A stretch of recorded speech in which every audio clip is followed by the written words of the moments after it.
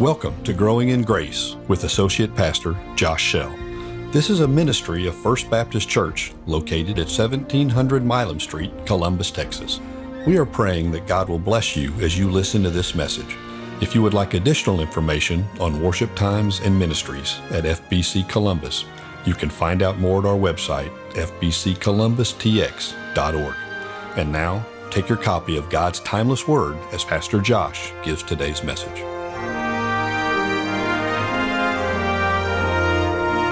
Well, good morning, everyone. It's good to be with you guys.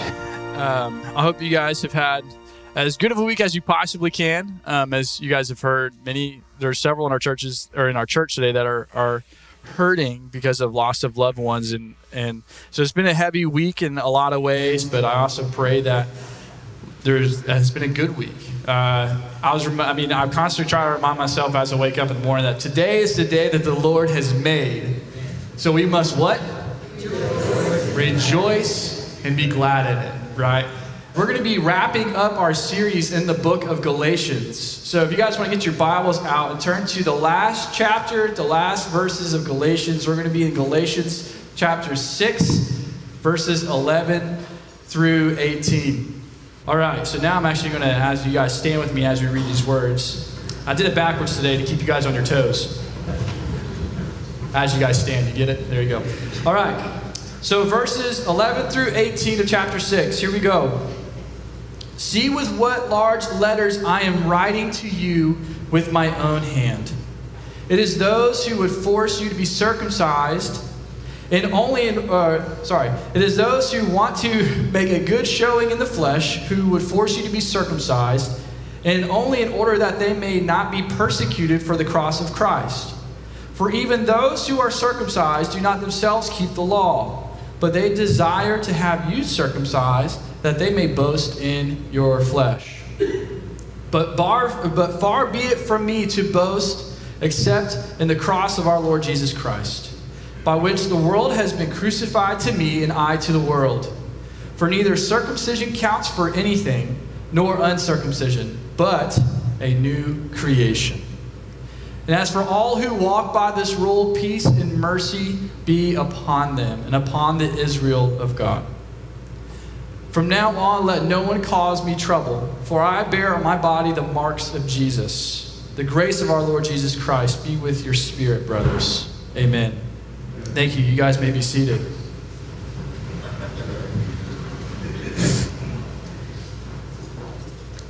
So again, just to kind of help set the tone of what we're fixing to look at within the closing remarks of Paul here is that he has been first off, Paul's in prison.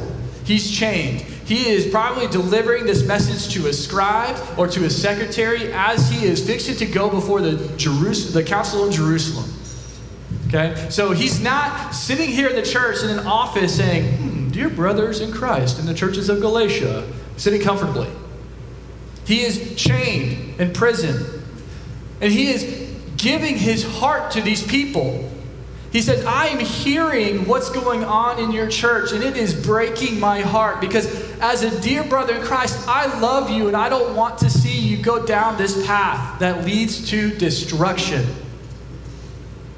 And so we get this picture as he starts writing these last few verses here because, like I said, again, he's probably had a scribe or a secretary writing these words down for him. And now we see here in verse 11, see with what large letters I am writing to you with my own hand. So Paul says, enough's enough. It's time for me to put my signature in this letter. I want them to see the passion that I have for them. And I want them to see the love in which I have for them. So he is taking the pen himself and he is writing it down. He's making a distinction there. So there's a few. We could get into this and we could talk about this. There's a few things that many scholars are talking about here when he says these words, with what large letters I'm writing to you. Some people believe that it goes back to what he talked about in Galatians chapter 4, where he was talking about how he had an ailment. And some people believe that his ailment was his eyes and how he had this, whether it was this eye infection or disease where his eyes would be, create pus. And to where he couldn't see. So he literally had to write in large letters to see what he was writing. Right? Or some people believe that it was just out of emphasizing his heart. Regardless of why he's writing in large letters, the reality is that I would go with the latter here, is that he is passionately writing to these people saying, wake up. I need you to hear what I'm saying. And the other thing that was also going on at this time, this was an interesting fact, is that there was actually falsified documents being circulated among the churches by men who forged apostles' signatures. So there was falsified documents going around that were being signed by the apostles that were actually not them who signed them. So for Paul to do this is him putting his imprint on the letter. He's saying, this is truly me. You can believe what I'm saying. You can believe the testimony I gave to you early on in this letter about what Christ did for me and in me and through me and what I continue to do today. So when we read these verses, we need to understand that this is Paul putting his imprint on this letter and emphasizing what he's trying to say to these churches. And there's three things I want us to pull out of this as we work through it. And it is that Paul is reminding the Galatians of what it means to live a gospel-centered life, or a cross-centered life, or a Jesus-centered life.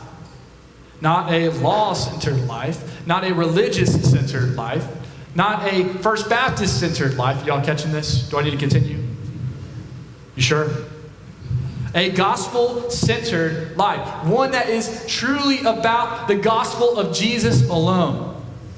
And what I mean by the gospel, by the way, is the good news of Jesus. That he came, that he died, and that he rose again, and that through his death, burial, and resurrection, we now have access to the Father. We now have salvation through Christ. Not through anything else. So when I say gospel, that's what I mean. Not this American gospel which many people follow after. But the first thing I want us to see here is in verses 12 through 13. And the first thing that Paul talks about here is that a gospel-centered life is humble. Is humble. I mean, just look at what he's addressing there. He's addressing those false brothers that he mentioned back in chapters 2 and 3, where he says, it is those who want to make a good showing in the flesh who would force you to be circumcised. So the purpose of them, those who he's talking about are the Judaizers. You guys remember who the Judaizers are, right? The Jewish converts to Christianity. Who, when they came to Christianity, they're not just bringing themselves. They're bringing all the Jewish law and the Jewish regulation and then all the tradition. And what their goal is to not just bring the gospel with them, but all of these laws with them and force them onto the Gentiles. By the way, if I'm speaking too fast, somebody say, slow down. Cool. Thank you.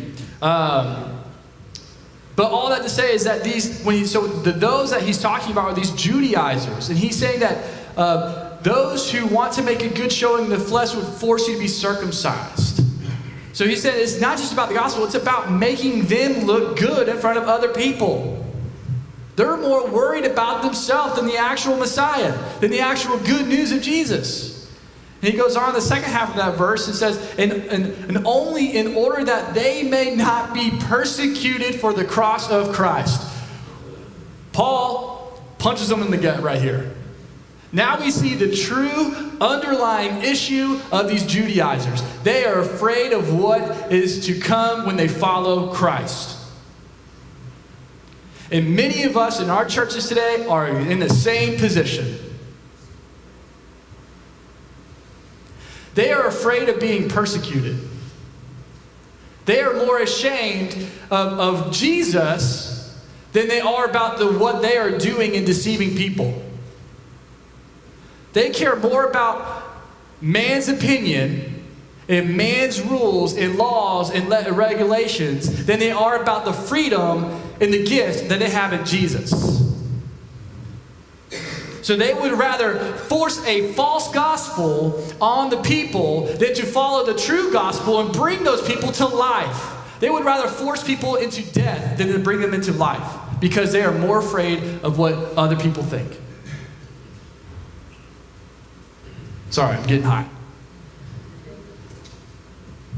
But we see a glimpse of this back in chapter 2 again with Peter.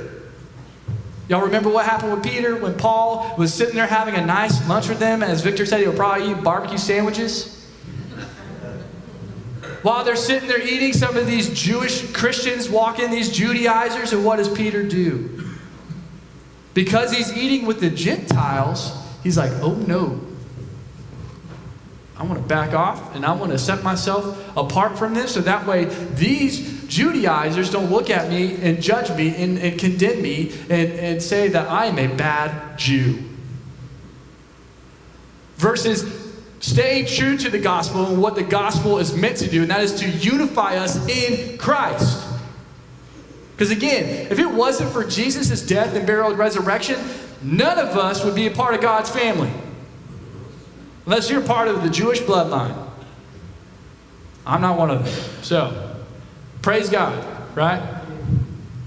So again, we see what the Judaizers are doing, and Paul is addressing them here, and he is just encouraging the church. He says, do not be like these people. Remain humble in Christ. Remain in what Christ has called you to do, and that is to love, and that is to serve, and that is to honor God in everything you do. Do not abide by these man-made regulations. For freedom, Christ has set us free. Back in Galatians 5:1. For freedom, Christ has set us free. Do not again submit again to a yoke of slavery.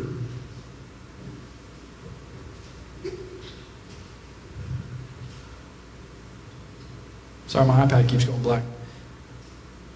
Which leads, and then it ultimately comes back to Ephesians 2:8. I didn't want to finish this point without reading this. Ephesians 2:8-9. We all know it, we all love it, but man, does it ring true today, right? Y'all can read it with me. It's up there on the screen. Y'all ready? 1, 2, 3. For by grace you have been saved through faith. And this is not your own doing. It is the gift of God, not a result of works, so that what? No man may boast. No man may boast. So again, a gospel-centered life is not about you. It's all about Jesus. It's all about the gospel and what it has done for you. And it is not so that you can boast by your own works, but rather so that you can boast in the cross. So you can boast in Jesus, which is the second point here that Paul makes in verses 14 and 16, is that a gospel-centered life boasts in the cross. In the cross. Goes in verse 14, says, but far be it from me to boast except in the cross of our Lord Jesus Christ, by which the world has been crucified to me and I to the world. See, what we're seeing here is Paul is flipping this image around for us, right? So the Jews, they're seeing Paul, and they're saying that guy is foolish because of because of what he is pursuing after. Because you got to remember, the cross, in context of what is happening, was not something that was welcomed. Remember, what was the cross used for? It was a torturing device. A modern-day electric chair. I don't see people walking around wearing electric chairs on their necks, but I see a lot of people wearing crosses. But back then, they did not boast in that because of what it represented. It represented persecution. It represented pain and suffering. It represented that you did something bad that made you get put on the cross. So going back to verse 13, where it talks about how they were afraid, these Judaizers were afraid of being persecuted. They weren't only just afraid of being persecuted by the Jews, but they were afraid of being persecuted by the Romans. And the reason why they chose to fall under this umbrella of the Judaizers is because Judaism was a recognized religion among the Roman Empire, but Christianity was not. And so if they were to walk around and boast in the cross of Christ like Paul's doing, guess what the result would have been? Persecution, just like Paul experienced. So I'm just going to pause right here. I'm just going to ask all of you straightforward right now, if you love Jesus, are you willing to be persecuted for Christ? Because there will be a day where it will come. I will confess, personally, I have not experienced persecution for my faith. Sure, I've had some verbal altercations, debates, but I personally have not been persecuted. But I am also very aware that there will be a day where I probably will face it. And I pray that I will stand proudly and boast in the cross of Christ. And I pray you guys will do the same. Because it's in those moments where the light of Jesus truly shines into the world. And people see the gospel for what it is.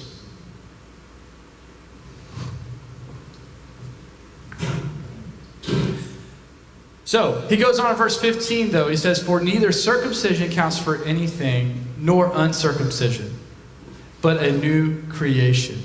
So again, he is readdressing the issue of which the Judaizers are bringing into the church, and that is the rules and laws of the Jewish tradition.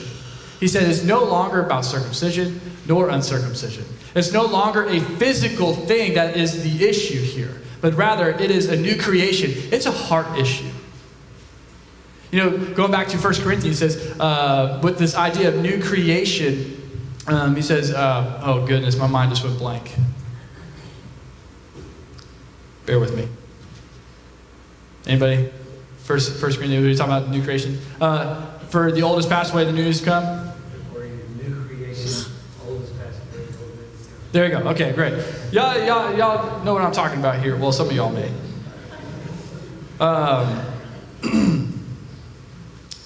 But all that to say, though, is that I'm so sorry. My mind just went. Do y'all have foggy moments like that? Okay, I'm not the only one. Perfect. So, but he says it's no longer about the physical transformation, okay? So it's no longer about this old covenant, Old Testament idea of circumcision, but rather it's about the transformed life and heart of a person. Being brought from death to life spiritually, not physically. It goes on, and this is not the reference I was trying to make here, but 1 Corinthians 1, 22 and 23 says, "For Jews demand signs, and Greeks seek wisdom, but we, Christians, preach Christ crucified, a stumbling block to Jews and folly to the Gentiles." So we, as Christians, we boast and we preach Christ crucified. This new transformative message that brings people from death to life. That is what we boast in. So when I said we boast in the cross, that's what we're boasting in. Life. And it's only found in Jesus. And again, it ultimately, you can see this also back in Galatians 2:20, where it says, "For I have been crucified with Christ, and it is no longer I that live, but Christ who lives within me," right? So this idea of this new life in Christ. And he goes to verse 16, he says, "And as for all who walk by this rule, peace and mercy be upon you." Be upon you, and upon the Israel of God. Now, this is kind of a confusing verse, because when Paul talks about here, when he says, "and upon the Israel of God," he's not talking about God's chosen people right there anymore. What he's talking about is the old school traditional Jews. He says, "By us who live in the transformative life of Jesus, peace and mercy be on you, and as a result of it being on you, may you spread it to them." Again, you guys, those of us who are in Christ, have been brought from death to life. We have the key to life. And there is many people out there who think they have life and they're walking in death, and they need that key. They need to be brought back into life, or brought to life. So he says, verse 16, "And as for all who walk by this rule, peace and mercy be upon them, and upon the Israel of God. May God show peace and mercy to those who are not walking within him, by us who are walking within him. May we be his messengers." Which leads me to the last point here in verses 17 and 18, The third thing about a gospel-centered life is that a gospel-centered life not only is humble, not only does it boast in the cross, but it bears the marks of Jesus. Again, I personally have not ever been persecuted. So do I physically bear the marks of Jesus? No. But there probably will be a day where it will come. However, one thing I do bear is the thumbprint and the image of Christ. And it is offensive. And people don't agree with it. Am I wrong in that? The gospel message is offensive to those around us who do not believe in Jesus. And as we go and we share grace and mercy and peace and love of Jesus to those around us, guess what they're going to do? They're going to come back against it. And we have to be ready to continue to demonstrate love and joy and peace to them. And we have to be ready to bear what that brings upon us. So we may not have physical marks of Jesus like what Paul does, but spiritually and emotionally, it weighs on us. I don't know about you guys, but my friends and family who don't know Jesus, they weigh heavy on me. If we are not burdened by the lost loved ones in our life, we need to question our own heart and where we stand in the gospel. Because again, if it wasn't for someone loving me so much that they would pour their life into me and pour the gospel into me, I would not be here today. And I would not have this new life that I have in Christ. So if we're not burdened for our community and our loved ones in our life to share the gospel with them, despite whatever they may bring back on us, we need to check the condition of our hearts.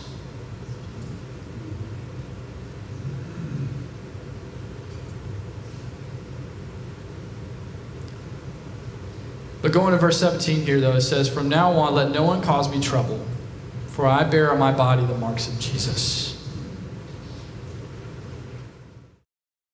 I'm not worried about what the world thinks of me. I don't care about what the Judaizers say. I don't care about what the religious people say. I just care about what Christ has called me to do. And what Jesus called Paul to do and what he now calls us to do is to take this gospel message and to go and to share it and to preach it and to proclaim it to all the world. To our communities, to our state, to our nation, to other countries.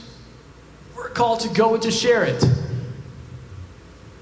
But again, many of us are just like the Judaizers, and we are afraid of the potential persecution that will come.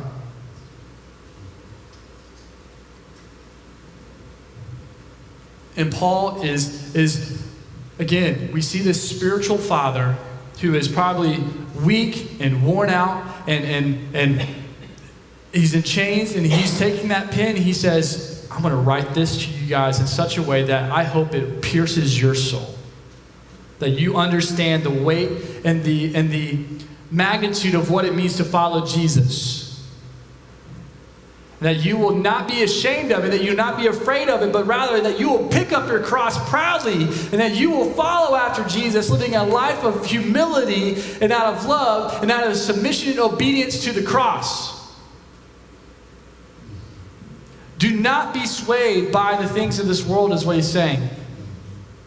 But rather, remain in the cross. Remain in the gospel and allow Jesus to be your source of life and of truth.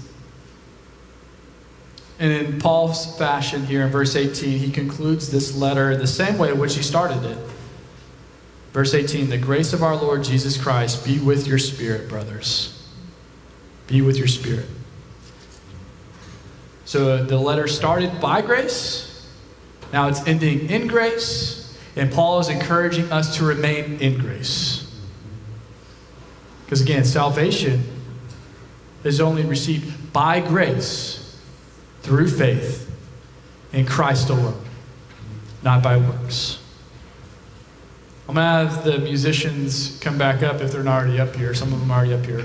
But as we go into this time of invitation, I pray that you guys, as we wrap up this letter in Galatians, one, that you guys will continually read it, that you won't just read it once and stop. every time I read this letter, I feel like Paul is readdressing something that's going on in my life. But I don't know where you guys are at right now in your personal life. Some of you guys have been burned by the church. Some of you guys have been hurt. You feel like you've been judged. You feel like you've been ostracized. That's why I have my shirt untucked today. I don't care. But let me tell you something. The church is imperfect. We are all imperfect. There's only one who's perfect, and there's only one who can truly show grace and mercy and compassion, and that is Jesus himself. Do not let the weight and the expectation of people weigh you down and do not let that keep you from coming to know Jesus today. I pray that if you have been hurt by the church, that you'll forgive us. I ask on behalf of the church to forgive us. That you will not hesitate, but that you'll come and that you will just truly surrender to Jesus and that you'll start a relationship with him today. Now, there's some of you in the room who believe that you're following Jesus, but you're just like the Judaizers. You think by coming to church and reading your Bible and doing all these things on this list that you are good. I'm not going to lie, I find myself going that direction a lot. That by doing the list, I am good. But I was humbled this week, and as we've been going through this letter, that it is by grace that I am saved, not by this list. So I pray that that's any of you in this room today, that you'll address that you'll surrender that you'll put that to death today, that you'll allow Jesus to have full reign. It's rodeo season, everybody. So that you'll let Jesus have full reign of your life today. And then, last category here, y'all ready? Then there's people in here who know Jesus, who love Jesus, who are on fire for Jesus, but you're just sitting in the pew. Guys, we are called to go and to share the gospel. People wonder why churches are becoming more empty. You want to know why? Because the laborers are few people. You can't expect the church to grow and to flourish if no one's willing to go and do the hard work.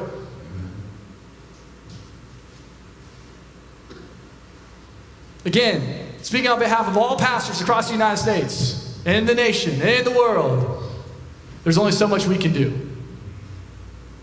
The reality is, we're called to equip you guys so that you guys can go do the work. But that hurt, didn't it? So, I pray that as we conclude this message, as we conclude this letter, that we will heed what Paul is saying and that we will not fall into this false gospel, this deceiving message, and that we will cling to the true message of Jesus and allow it to spur us on in faith and hope and love and to share the good news. Amen? Amen. Thank you guys for enduring. I'm off my pedestal. Okay. I'm going to pray for us and we're going to go into a time of invitation. If anybody has anything that you need to bring before the Lord, come down, pray. If you need to come talk to me or Victor, come talk. We would love to visit with you. So let's pray. Lord God, we just thank you so much for your message and for your word. God, we thank you for the fact that it's living and active, sharper than any two-edged sword. And God, I pray that we will just heed Paul's warning as he was writing to the churches of Galatia. This message that still rings true to us today. That we fight against the false gospels that are around us, that we cling to the true gospel of Jesus. That salvation is received by grace alone and faith alone through your Son, Jesus alone. And that we will be bold in proclaiming this good news, and that when the time comes and we stand before your throne, God, that we will not be at all ashamed of the things that we didn't do, but rather we can boast in the things in which you did through us, like Paul did. God, may we be bold in walking in you and remaining faithful to you. We pray these things in Jesus' name.